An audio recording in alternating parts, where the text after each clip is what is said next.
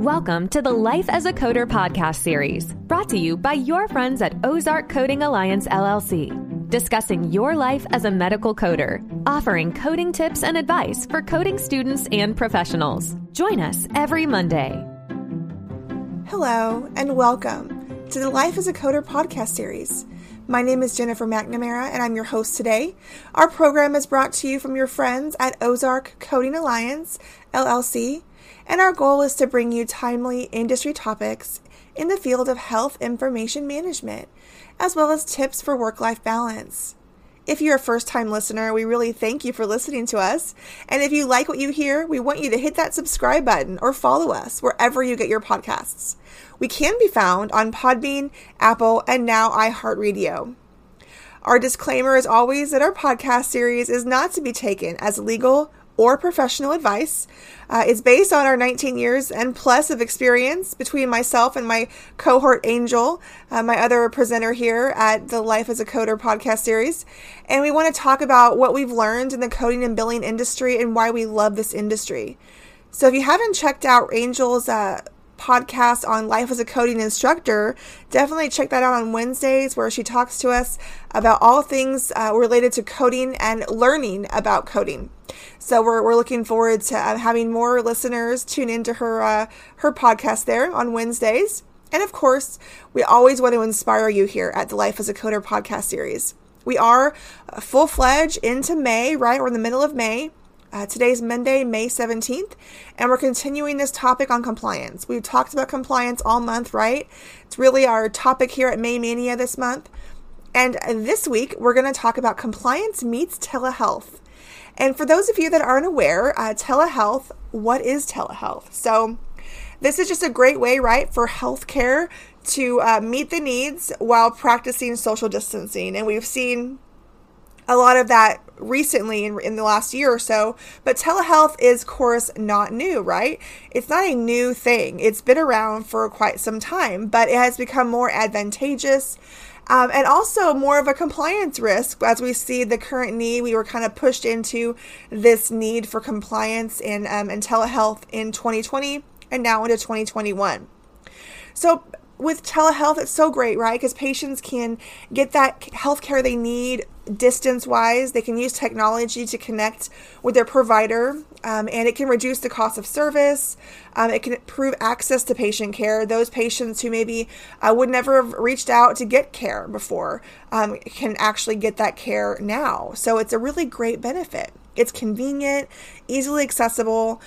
Physicians can see patients different hours of the day, and we've seen a huge increase. Before COVID-19, recent studies show there was less than 20% of doctors delivered virtual care. And after COVID-19, it's over almost 50%, even higher. This was a study done last year. So the studies that you can go out there and see, we can see it's even higher now. And telemedicine services are growing. We anticipate from all of the data that's out there, they're going to continue to increase.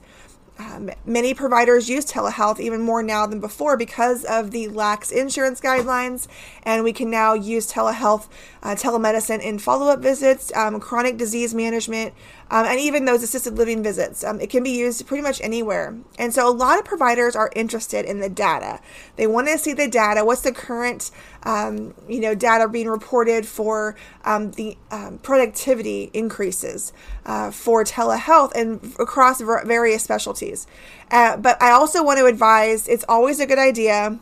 Check CMS. They give us so much information as to what they're accepting as far as what types of service.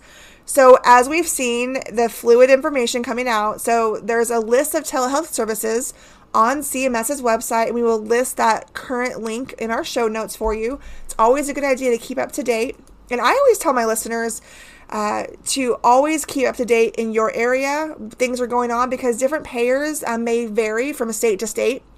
But when it comes to Medicare, always look at your Medicare updates. And it's even a good idea to get into that automatic email, right? Get those automatic emails from CMS. They're MLN articles. I get them all the time, and then that keeps me up to date if there's a change in a coverage policy or if they've updated their covered services for telehealth. It's something that our facility is very interested in, right? But again, with anything in healthcare, there are privacy risks. Now, a lot of physicians that have been polled have feared that telehealth will give rise to medical errors and privacy issues. And this can be medical errors. It can be maybe increase to practice costs in some areas. Maybe they're thinking that because of the technology issue, there could be a release of information that is not protected. So we want to talk a little bit about the technology requirements. We have to meet technology requirements.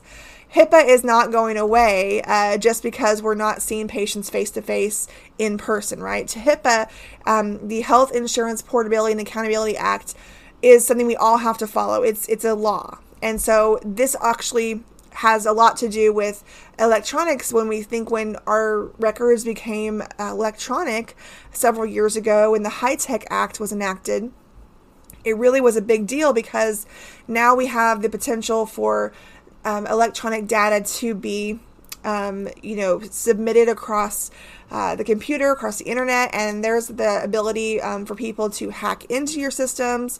We have people pirating these websites, and we have these phishing attempts, right? Which I'm sure your facility is always reminding you, and they do those little checks, right? They send you those emails, those fake emails, to test you to see if you are paying attention to emails coming across, phishing for information to try to get some of that protected health information from your patients. Now, we can submit so much different kinds of information with telehealth now. If patients need their medications, if they need to have remote monitoring, they have these mobile devices people can wear, smart devices, the video conferencing. But we always want to make sure whatever platform we're using to see our patients and to even just have this EMR requirement. Does your EMR, your electronic medical record, does it have the proper interfaces? Does it have the proper security? Now, there is what's called bi-directional interfaces. So this means there's two-way communication where both systems, so like say your EMR and the telehealth platform, can send and receive data. So if you're seeing a patient with telehealth and your EMR has that built into it, that's great, right? You can schedule your appointment and tell the system that it's a telehealth appointment or a telemedicine appointment, and they will set that up for you. It's all going to be integrated. Or maybe you have to, maybe you have to actually integrate it where you have two separate programs that have to talk to each other. So you always want to make sure whatever program you're using that you have that ability to make sure that it's HIPAA compliant. Most facilities that use a HIPAA compliant software know there has to be a business associate agreement in place. And this is, of course, for any type of outside company that is working with a healthcare provider. Even if you're a consultant, you do also, by law, have to have a compliant business associate agreement in place to protect both yourself, your company, and of course, the provider. And so many wonder, okay, well, what about documentation? This is another big deal, and with being compliant, for coding specifically. So for all you coders out there, remember there's not just technology compliance, there's coding compliance. So when we're talking about our telemedicine notes, telehealth notes, we could educate our providers, make sure they're documenting that it was audio and video, right? Or just audio, because that affects our coding. And that makes sure that we're not billing our insurance company for the wrong type of service. They want to make sure that we're being compliant in that way. So it's always best to document, of course, we just have to have the medically appropriate history and exam. We always want to make sure we have that time in there, that we want to know how much time we spent, because some of those visits are time-based. And if we're using time as our main focus, then of course we definitely want to have the time in there in exact minutes, because now if we're billing by time, we have to have, it's a range of minutes. So it's not just over this amount, right? It is a range. So we have to have those documented specific minutes, and it needs to tell us how was this visit basically done. How do we interact with this patient, right? So we want to make sure we understand. Now, a HIPAA-compliant type of software that we use for telehealth should allow physicians and staff to, they should have their own personal devices, right? And they should be able to talk to their patients remotely.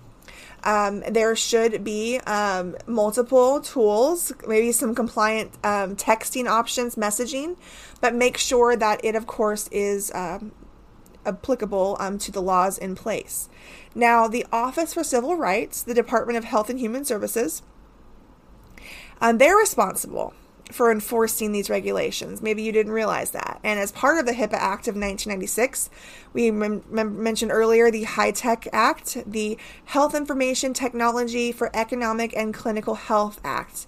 This protects the privacy and security of our protected health information, our PHI.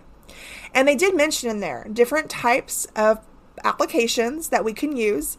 So we mentioned messaging, texting, things like that. There are really great applications out there that we can use for video chatting. And these are technically HIPAA compliant, and they're allowed because of the nature of them, how they work. And so, for instance, they do allow for Apple FaceTime, Facebook Messenger, Google Hangouts, Zoom, Skype, to provide telehealth without risk that the Office of the Civil Rights will seek to impose penalty for non-compliance with the HIPAA rules. So they just trust you, right? They're giving you that good faith provision during this COVID-19 pandemic that you're going to follow that and be compliant. Now, that's just a little bit of a list, right? They never come out and say a full inclusive list. They're giving you examples. These types of applications are appropriate during this pandemic to capture this very needed information, to be able to see our patients and not interrupt our practice, dynamics, to make sure we can still provide that proper care for our patients since they can't always be there in person. We are seeing some normalcy coming in many states. A lot of patients are choosing to go back and do face-to-face visits, while some are still preferring, right, to stay remote, and that's totally fine. We just want to make sure that we're doing our due diligence and we're making sure that we're not violating any laws inadvertently. We want to make sure we're up to date on everything. So get out there, research the Office of Civil Rights. Look at the Health and Human Services website. Again, OIG. I love OIG. Get out there and keep up to date on those compliance topics. Now, under that same notice that they gave, they did say, however, that Facebook Live, Twitch, TikTok, and other similar communications that are public-facing should not be used by telehealth covered healthcare providers, which makes sense, right? We see that messenger video chat is a little different, right? Because it's just face-to-face, it's just you, but it's not something that a lot of people can see at once. When you think about Facebook Live, this is something where you're broadcasting to your entire network of friends in your Facebook group, right? Or your Facebook friends. Anything that's going to be live and be live broadcast basically to whoever follows you is not HIPAA compliant. So think of things like that, right? So that article also gave specific, vendors that you can look to that they potentially would approve as having that specific compliant nature. So that's just some of the things you want to keep in mind. We're not going to go into a huge, ordeal here because we do webinars on these topics, and we're not here offering CEUs. This is just a podcast, just some basic information to think about as you're conducting your practice every day. When you're thinking about protecting your patients, protecting their data, think about these things. Think about technology and how it can affect that realm there of telehealth. Now, what's the future of telehealth after the PHE, the public health emergency? Well, that remains to be seen. We know that insurance companies are going to continue to cover telehealth services, and we're waiting to see, aren't we? We are very concerned about what's happening, with the government and the laws and the continuing of basically extending this PHE, right? We're watching that as the final rules keep changing, right? So keep on the watch and keep looking. We know that there is a need for healthcare in the telehealth world as it remains at this moment.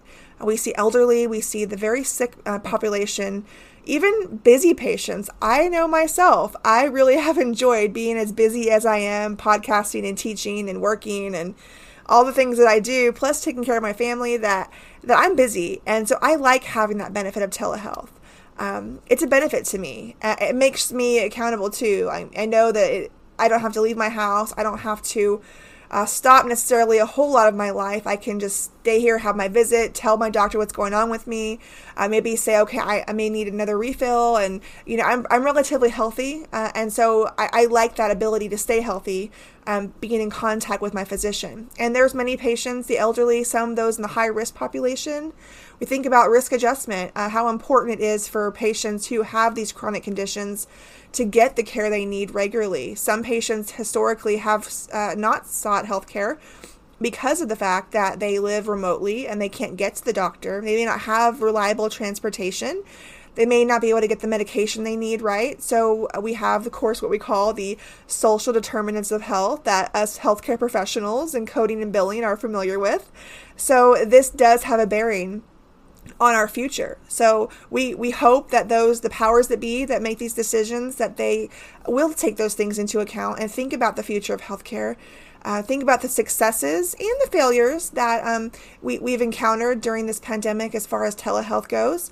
But we're hopeful that as we see the states relaxing the previous licensing requirements they had in place, and we see these other companies continuing to allow access and reimbursement, we're hoping that it will show in the data the amount of people that are getting access to healthcare and how it's benefiting them. But also, we want to be always on the watch, always cognizant of our compliance. We want to make sure that whatever we do, that is the most important thing in our mind. We don't want to just protect our patients from, their health, right? We want to keep them healthy. We also want to protect their information because that is just as important to them.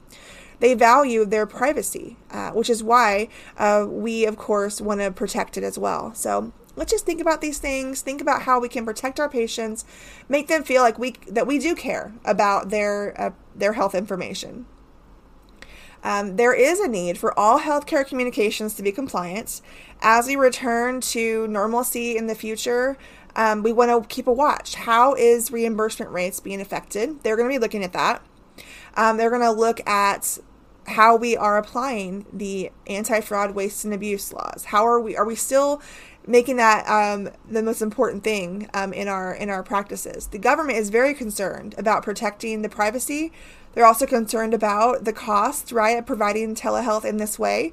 So all of these things have to be taken into account. It's not just about getting patient health care. It's about the cost of doing so.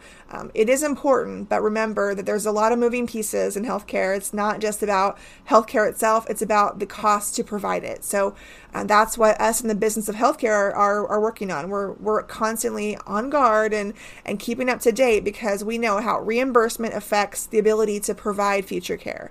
So we have to be aware of all the moving pieces, right? So we hope that this has just been a kind of little eye-opening podcast today, just thinking about technology and how it affects the different aspects of healthcare and how we can be sure that our facility is being compliant in that way, making sure that we are up to date on the compliance rules, the laws, how technology affects our healthcare every day in our practice.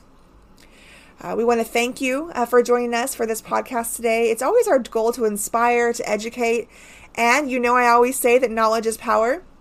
Don't give up on coding. The knowledge you learn today makes you powerful tomorrow. Keep on learning and keep on growing. This has been Jennifer McNamara with Life as a Coder podcast. I always want to thank our sponsors, Ozark Coding Alliance, LLC, and our fabulous producer, Gabriel Fass with Highland Productions. Thank you, Gabe, for always making us sound so great. And until next time.